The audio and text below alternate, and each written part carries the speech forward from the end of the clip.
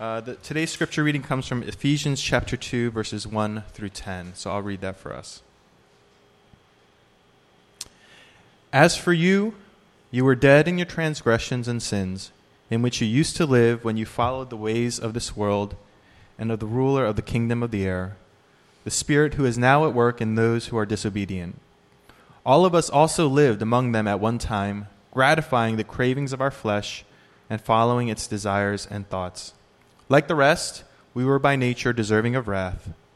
But because of his great love for us, God, who is rich in mercy, made us alive with Christ, even when we were dead in transgressions. It is by grace you have been saved. And God raised us up with Christ and seated us with him in the heavenly realms in Christ Jesus, in order that in the coming ages he might show the incomparable riches of his grace, expressed in his kindness to us in Christ Jesus. For it is by grace you have been saved, through faith, and this not from yourselves, it is the gift of God, not by works, so that no one can boast. For we are God's handiwork, created in Christ Jesus to do good works, which God prepared in advance for us to do. Amen. Today's speaker is named Peter Huang. He lives in Oradell, New Jersey, and he's currently one of the preaching pastors at Full Gospel United Church. If you look at the back of your bulletin, there's a quick bio about him. Just a few things, pop out to me. We didn't write this; he wrote it and sent it to us. So these are the words that stick out to me. Number one, he is husband to a quote, very understanding Jessica, which I thought was very nice. And the other thing that jumped out to me is he's the father of 4 young children. I haven't counted to 4 in such a long time. I can't imagine having 4 kids. Peter and I actually studied together at Westminster. We pulled a lot of all-nighters together. But I even remember back then, one of the things that was on his heart was trying to figure out how the gospel applied, not just in the church or within a Christian community, but in the world that we're living in now, in the workplace, in a city like New York. And it's one of the things that he's carried over into his ministry going forward. And so I think we're very blessed today to have Peter share the word with us. So with that, I'm going to have him come. If we can maybe give him a round of applause.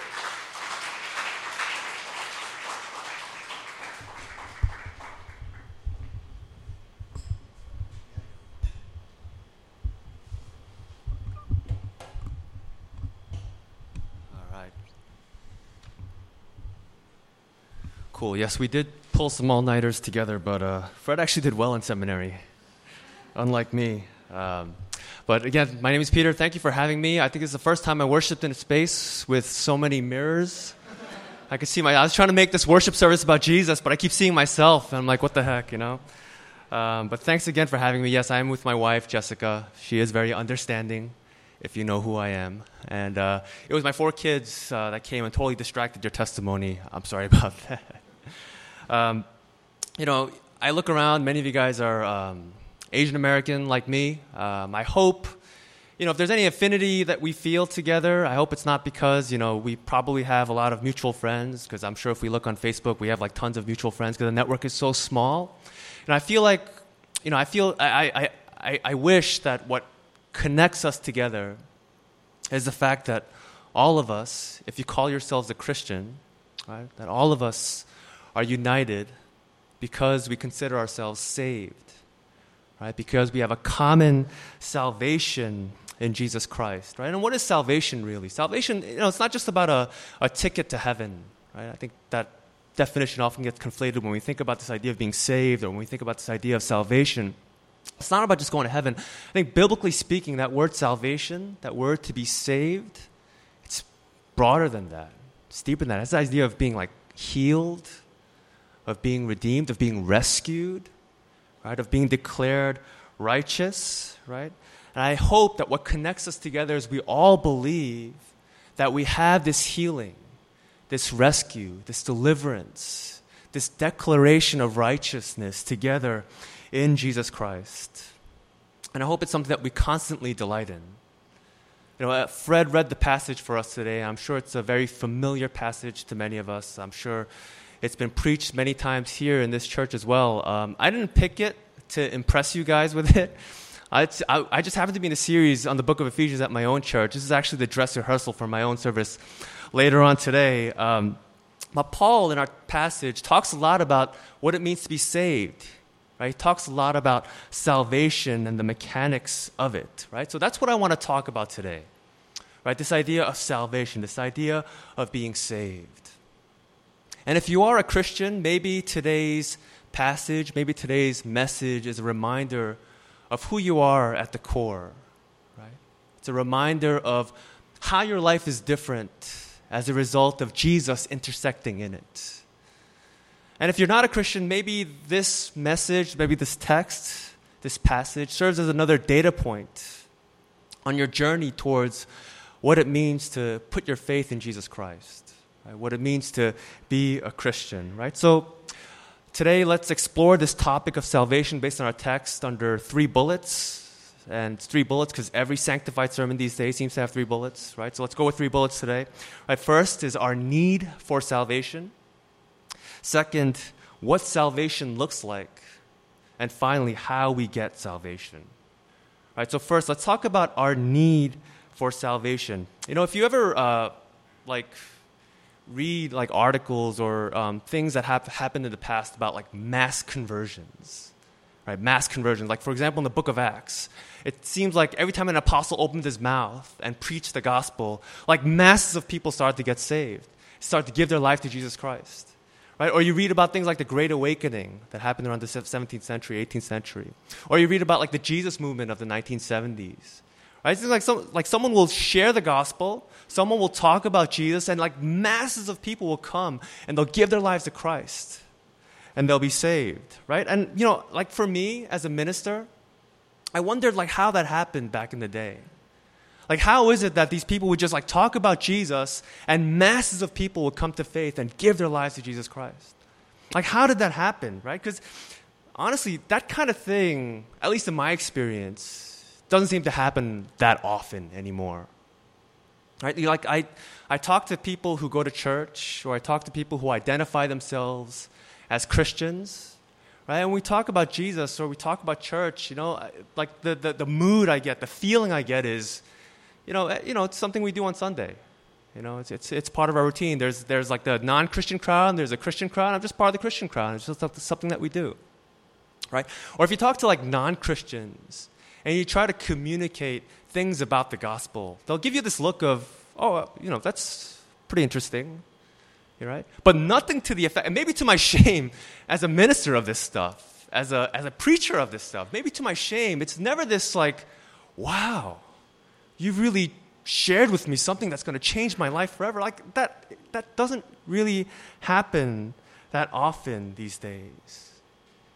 And it's as if we're numb to this need for salvation, right? And so, I started to think about it, and the more I thought about this idea of being saved, of this idea of salvation, the more I realized that all of us are actually very salvation hungry. Right? All of us are actually very salvation hungry. All of us, we need and we crave salvation. And honestly, I think you and I, if we think about it for a minute, we know it. Deep in our hearts, we know we need salvation, right? We said salvation. What does it mean to be saved? It means to be healed. It means to be rescued. It means to be declared okay, that you're righteous, that you're good, right? And if you think about that definition, if we have this need for salvation, what does this assume about us? Right? It assumes that we need salvation. We need to be rescued. We need to be healed. There's something fundamentally wrong with us. Something about our existence is not the way it's supposed to be. Something about us isn't at peace by default.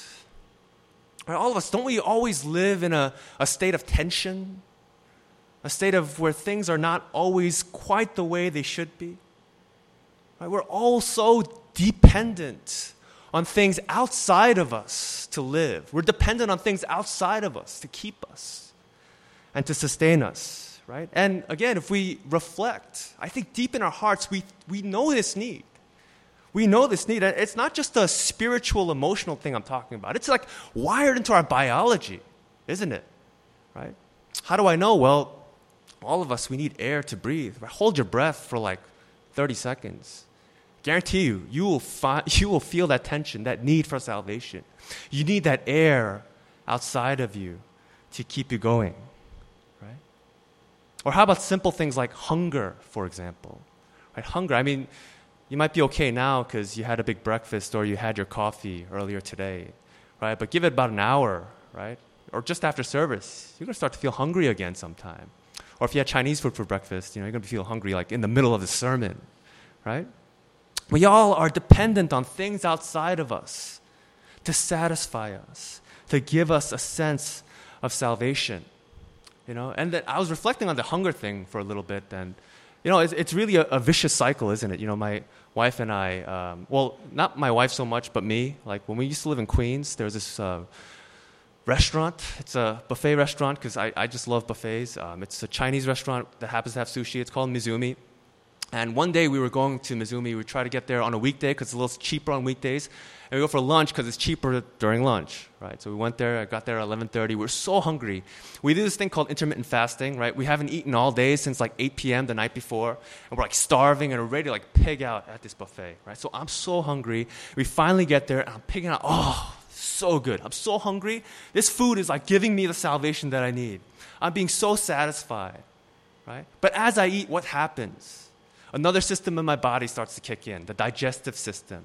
And all of a sudden, all the food I ate needs to come out, right? So I feel salvation on the one hand, but on the other hand, there's another need for salvation that's brewing in my stomach.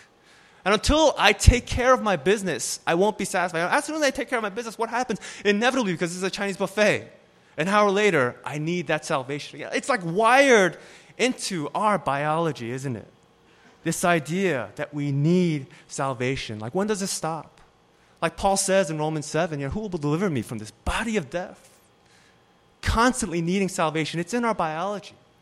It's wired into our physiology. Right? But it doesn't stop there only, of course. Right? There's, of course, an emotional aspect to our need for salvation. Right? Like our need for love, our need for acceptance. I don't know how many of you guys have children, but every baby, except for maybe baby Jesus, comes out crying, right? Like you pop, pop, pop, get all the water out of their lungs, and they're crying, right? It happened to all 4 of our kids. But one of the crazy things about like birth and pregnancy is that like research has been finding out, not research that I've done, research I've read about, and it's kind of true. Like the crying baby, it's like crying when the nurse or the person whoever delivers your baby holds it.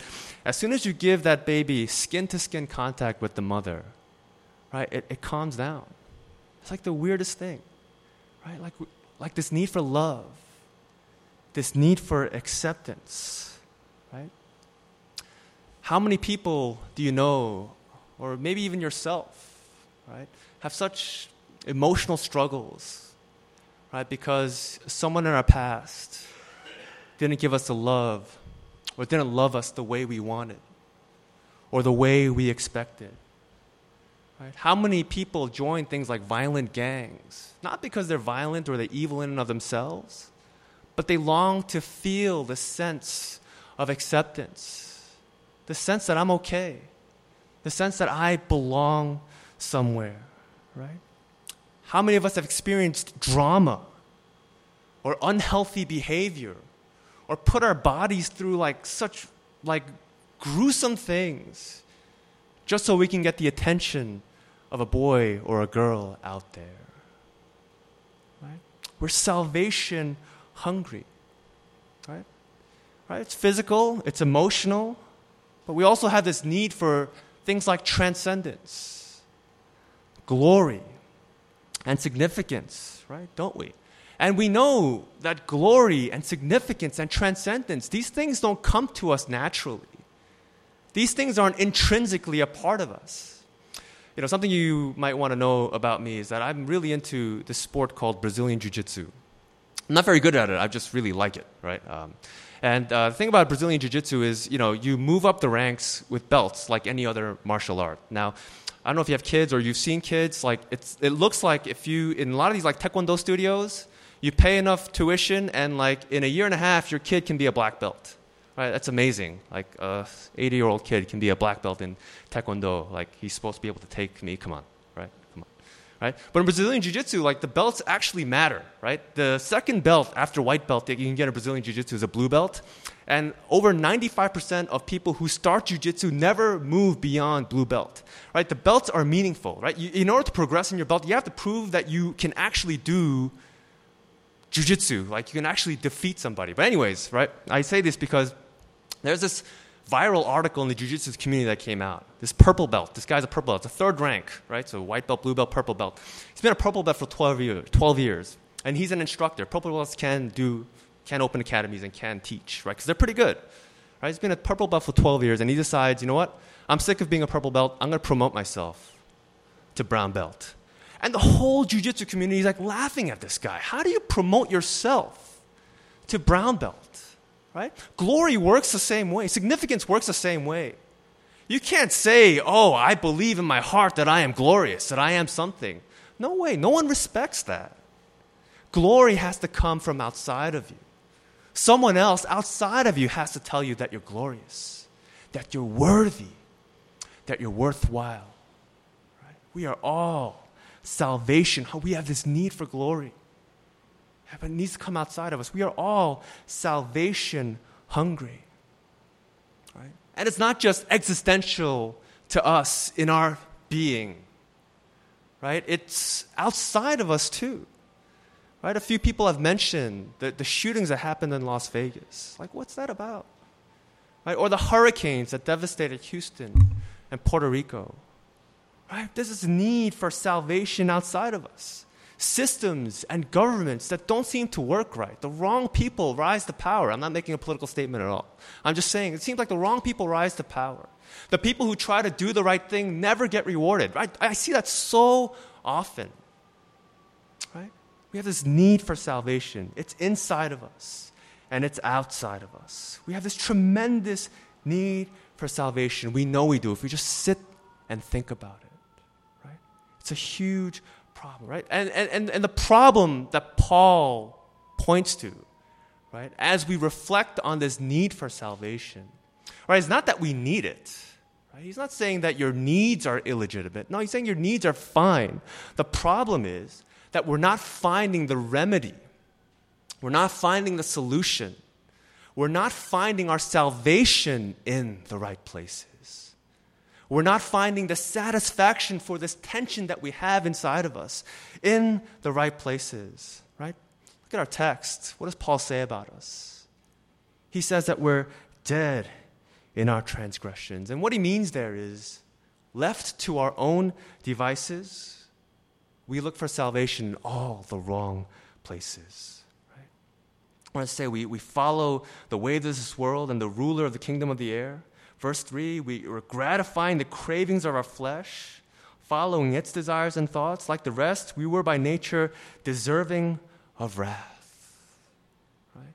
Paul's saying we try to satisfy this need for salvation in our bodies, in our emotions, right? In our hearts, this need for glory, significance, even things outside of systems outside of us. We try to find the salvation for these things in the only way we know. And the only way we know by default is to look out into the world and see what's been done. To follow its patterns, right? We follow what the world prescribes about what it means to love and be loved. We follow the world's patterns about what it means to achieve glory, what it means to make a name for yourself. You know, it's like my old pastor used to say, right? We're filling legitimate needs illegitimately. Right? We're trying to fulfill legitimate needs that we have illegitimately, right? Because by nature, the last place that we'll look for salvation in is in the person of Jesus Christ. Is it not? Right? The last place we often look. When push comes to shove, when things get hard and difficult, the last place we often look to for salvation is Jesus Christ. So that brings us to our second point, what salvation looks like. What salvation looks like. Now, Paul, if you've read the book of Ephesians, or if you've read from chapter 1 till where we are now in chapter 2, you'll see that what Paul wants to suggest is that salvation is ultimately had in the person of Jesus Christ. Salvation can only be had in the person of Jesus Christ. And I understand, look, of course, right, we're in church, and I'm a preacher. Of course you expect me to say something like that, right? That salvation can only be had in Jesus Christ. Salvation is only available in Jesus Christ. And all of us, if you identify as a Christian, you know that that is a quote-unquote right answer. Right? That salvation can only be had in Jesus Christ. But to get us to really know that, to get us to really believe that, to get us to feel that deep in our hearts, right? That's like trying to convince my kids to eat healthy. Right? I mean, you ask my kids, they're in Sunday school right now, but if they come back and you ever ask them, what do you want to eat right now? What's the answer always? Always candy. Always jujube. No matter what. Jujube is that frozen treat with a little lactic acid flavoring, right? That's what they want to eat. Candy and jujube, right? That's a substance. My wife, she cooks these fantastic, vegetables and healthy food, right? You get, hey, do you want to try some of it? No, right? Even though they might know, because we tell them that this is the stuff that's good for you. This is the stuff that's going to make your brain work and your body work well. We tell them these things, and they might believe it in their minds.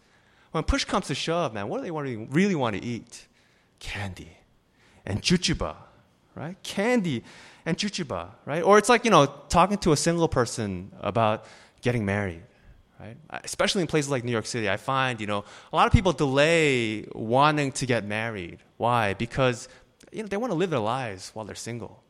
They don't want to live it up. We treat Jesus like David Cook, when you find you, come back to me, Yeah, give me time to find myself.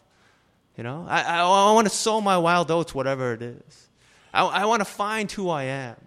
I want to live my life. And, when I'm ready to settle down? When I'm ready to settle down, that's when I'll get married. Right? We think about marriage like this. I'll say, just personally, that marriage has been one of the greatest things that's happened to me in my life. Right? I'm just saying this to flatter my wife. Actually, I am. Right? No, I'm not. No, seriously. It's been the greatest, and it's been the worst too. Right? But overall, it is a magnificent thing of God's grace, the fact that I'm married. It's such a mirror to yourself. I don't want to make it about me, but it's such a mirror to yourself. God really uses it to bring out a lot of junk. You think you're good? Man, get married, and you'll find out you are not, right? It is the greatest mirror to your life. But anyway, it's good for us, and it's bad for, it's good for it. It hurts so good, right? But when you're single, you don't think this way. You think about what's immediately satisfying. You're like my kids, right? Or I was like my kid. Candy and jujube, that's what we want, right? We need salvation, and Jesus is often the last place we look for it, right? But let's consider what Paul tells us in verse 4, right? He says, because of his great love for us, because of God's great love for us, God who is rich in mercy, made us alive with Christ, even when we were dead in transgressions. Right? He says that true salvation is to be made alive. Right? And if you want to be alive, you need to be alive in Christ. You need to be united to him by faith. Right? And if you think about what Paul is saying, it kind of makes sense, doesn't it? Right? You read from the beginning of the Bible. It says, in the beginning, God created the heavens and the earth. And it's not a statement about creation versus evolution, right? I don't think, if you're hung up on Genesis 1 being about the mechanics of how God created, I think you're kind of missing the point, right? Genesis 1 is there to tell us that however the world was created, that there was intent, that God had planned this from a long time ago. And Genesis 1 is an execution of this plan, right? And at the pinnacle of creation, the Bible tells us that he created man and woman in his image. Right? And some of the Psalms go on to reveal that he knew us and he formed us in our mother's wombs. Right? That the days of our lives were written for us. Right? And Jesus, right? Jesus Christ, the Son of God, the Bible tells us that he is the exact imprint of God's nature. And he came down to the earth and took the form of human flesh. And he says, right, as he's ministering to his people, he says about himself that I am the salvation that you've been looking for. I am the salvation that you've been looking for. Right? In John chapter 6, Jesus miraculously fed 5,000 people. Actually, it's probably about 15,000 people, including women and children. Right? And it's as if to demonstrate the very words that he preached in Matthew chapter 6. Right? He says, don't worry about food. Don't worry about what you're going to wear. Your Father in heaven knows that you need these things. Just trust him. Seek first his kingdom and his righteousness. Right? Don't worry about things like that. Your Father will take care of you. Right? As if it's a physical demonstration of this reality that Jesus is our sustainer and our provider. Right? That he will give us all things necessary for physical life. Right? Or how about when the Bible says that God is love? God is love. That is a crazy statement, that God is love. And what does Jesus say about that? He says, you remain in me, my words remain in you, then you remain in my love. You remain in my love. And love in the Bible, it's not just this crazy feeling, this crazy emotion, this bubbly thing that we feel in our guts. Love is deeper than that, biblically speaking. It's much deeper than that. Like Paul will tell us later in chapter 3 in the book of Ephesians that the love God expresses for us is a love that's beyond knowledge. Beyond knowledge. I had a glimpse of what beyond what I know love feels like when I had my first child. There's a part of my heart, I knew my capacity for love before I had my first kid. I'm sorry, it's even like my capacity for love didn't change after I got married either. I just knew that I had a limit to how much I can love. But as soon as I had my first kid, man, there's like part of my heart that I didn't know existed just opened up. Right? And then what God is saying, right? What Paul is saying in Ephesians chapter 3 is that love, you might think you know love, but the love of God in Christ Jesus, it's beyond what you know. Right? And just like it took an event like the birth of my child for me to figure out that I had I went from here to here, right? He's saying it's going to blow you away. A love God has, accepting us and loving us for who we are, not for what we can produce for him. A love that lasts forever. Right? This is a love that we have in Jesus Christ. Right? What about our need for glory? What about our need for significance, our need for transcendence? Well, it tells us in Philippians chapter 2 that Jesus, while he was here on the earth, he emptied himself and he took the form of a servant and became obedient to the point of death, even death on a cross. And because Jesus emptied himself, because he made himself nothing, because he died on the cross, therefore God exalted him to the highest place and gave him the name that is above every name. And the promise, brothers and sisters, is that if we're united to Jesus Christ by faith, this peace, this rest, this love, this glory and transcendence, right?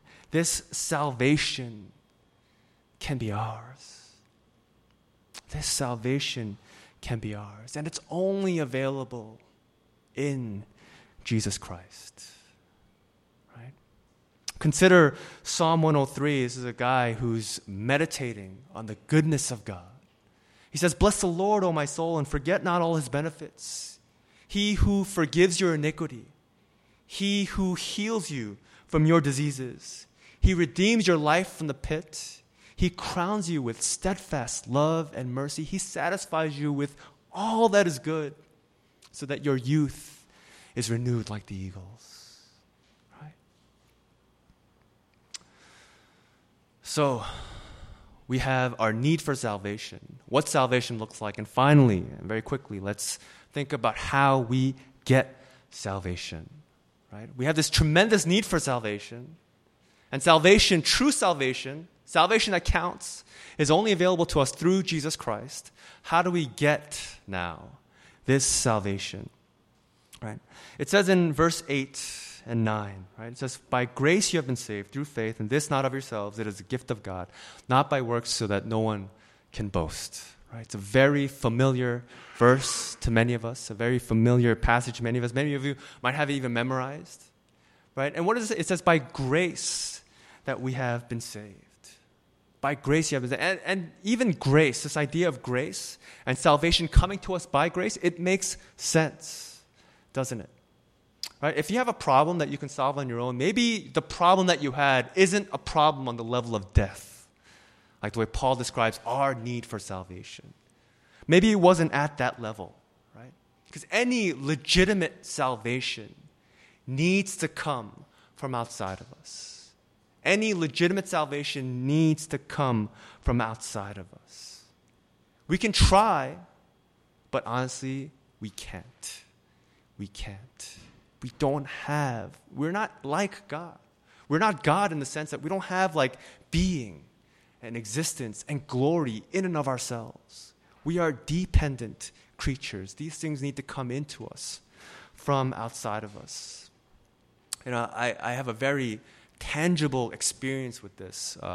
I told you guys I'm into jiu-jitsu. Well, jiu-jitsu's sister art is another art called judo, right? And back in college a long time ago, I was really into judo. In fact, just like seminary, in college I didn't really study that much. My passions were judo and Jesus. Like, those are my two things. Like, I used to skip class to listen to R.C. Sproul's Renewing Your Mind on the radio. And then Tuesdays and Thursdays, I go down to the gym to play judo. Well, anyways, my freshman year, I'm a white belt. I'm a beginner in judo, and I enter my first competition in judo, right? And I'm so into judo, I'm determined to be first place in this competition. And so I got to the finals. Right? This was the match. This is where I'm going to prove to the world that I am the greatest white belt alive in my college, right? So I'm there, I'm competing, and the guy who's competing against me happens to be like a teammate. He goes to the same school, we're part of the same club, and he's Korean too, right? So there are two things at stake. Not only did I want to be the greatest white belt judo player in my school, I wanted to be the greatest judo player among the small Korean community that we had, right? These were bragging rights. I was not going to lose this match, right? And here's how you win in judo, right? If you ever watch Olympic judo, it's very exciting. You can either win by, like jiu-jitsu style, you can choke the guy out, you can pin him, you could submit him, like, put him in an arm bar and, it hurts too much, you could tap out. That's one way you can win in judo. But the more popular way to win in judo is while you're standing up, you try to throw the guy with so much momentum that he's kind of in the air and he lands cleanly flat on his back. That's called ippon. And that match is over, right? That's how you win a judo match. And I'll tell you, my teammate was probably more athletic and better than me. And he psyched me out. I thought he was going to throw me to the right, but he ended up faking and throwing me to the left, and he had me. He had the momentum, and if I just let him go, I was going to land flat on my back, and I was going to lose this match. I said, no way, that's not going to happen. So while midair, I'm like aware of this. I'm like, okay, I'm going to catch myself. So I'm like flying midair, and I put my arm out to stop myself from getting thrown on my back. And guess what? I was fat back then because, all you can eat college dormitory food, man. Freshman 30, I gained it, right? My body had so much momentum, there was no way my arm was going to hold my body. So I held my arm out to try to stop the throw from happening, and then I hear, all of a sudden, while the throw is being executed, I hear, Now, something you have to understand is when we play judo, we play on canvas mats. It's made out of canvas. And at first, I didn't feel anything. So I'm like, oh man, he threw me so hard that the canvas ripped. This is amazing. I thought the canvas that we were standing on ripped. But then I look at my arm, it's totally dislocated. And suddenly it comes here, oh my goodness, I just dislocated my arm. And it's so painful. You don't understand how painful that is. Like my elbow's out of joint, my ligaments are being stretched. I see part of it's like Best of the Best, that movie? It's like I see part of my bone sticking out of my forearm. It's so disgusting. At that moment, you have to be kidding me if you think I can put my arm back into place.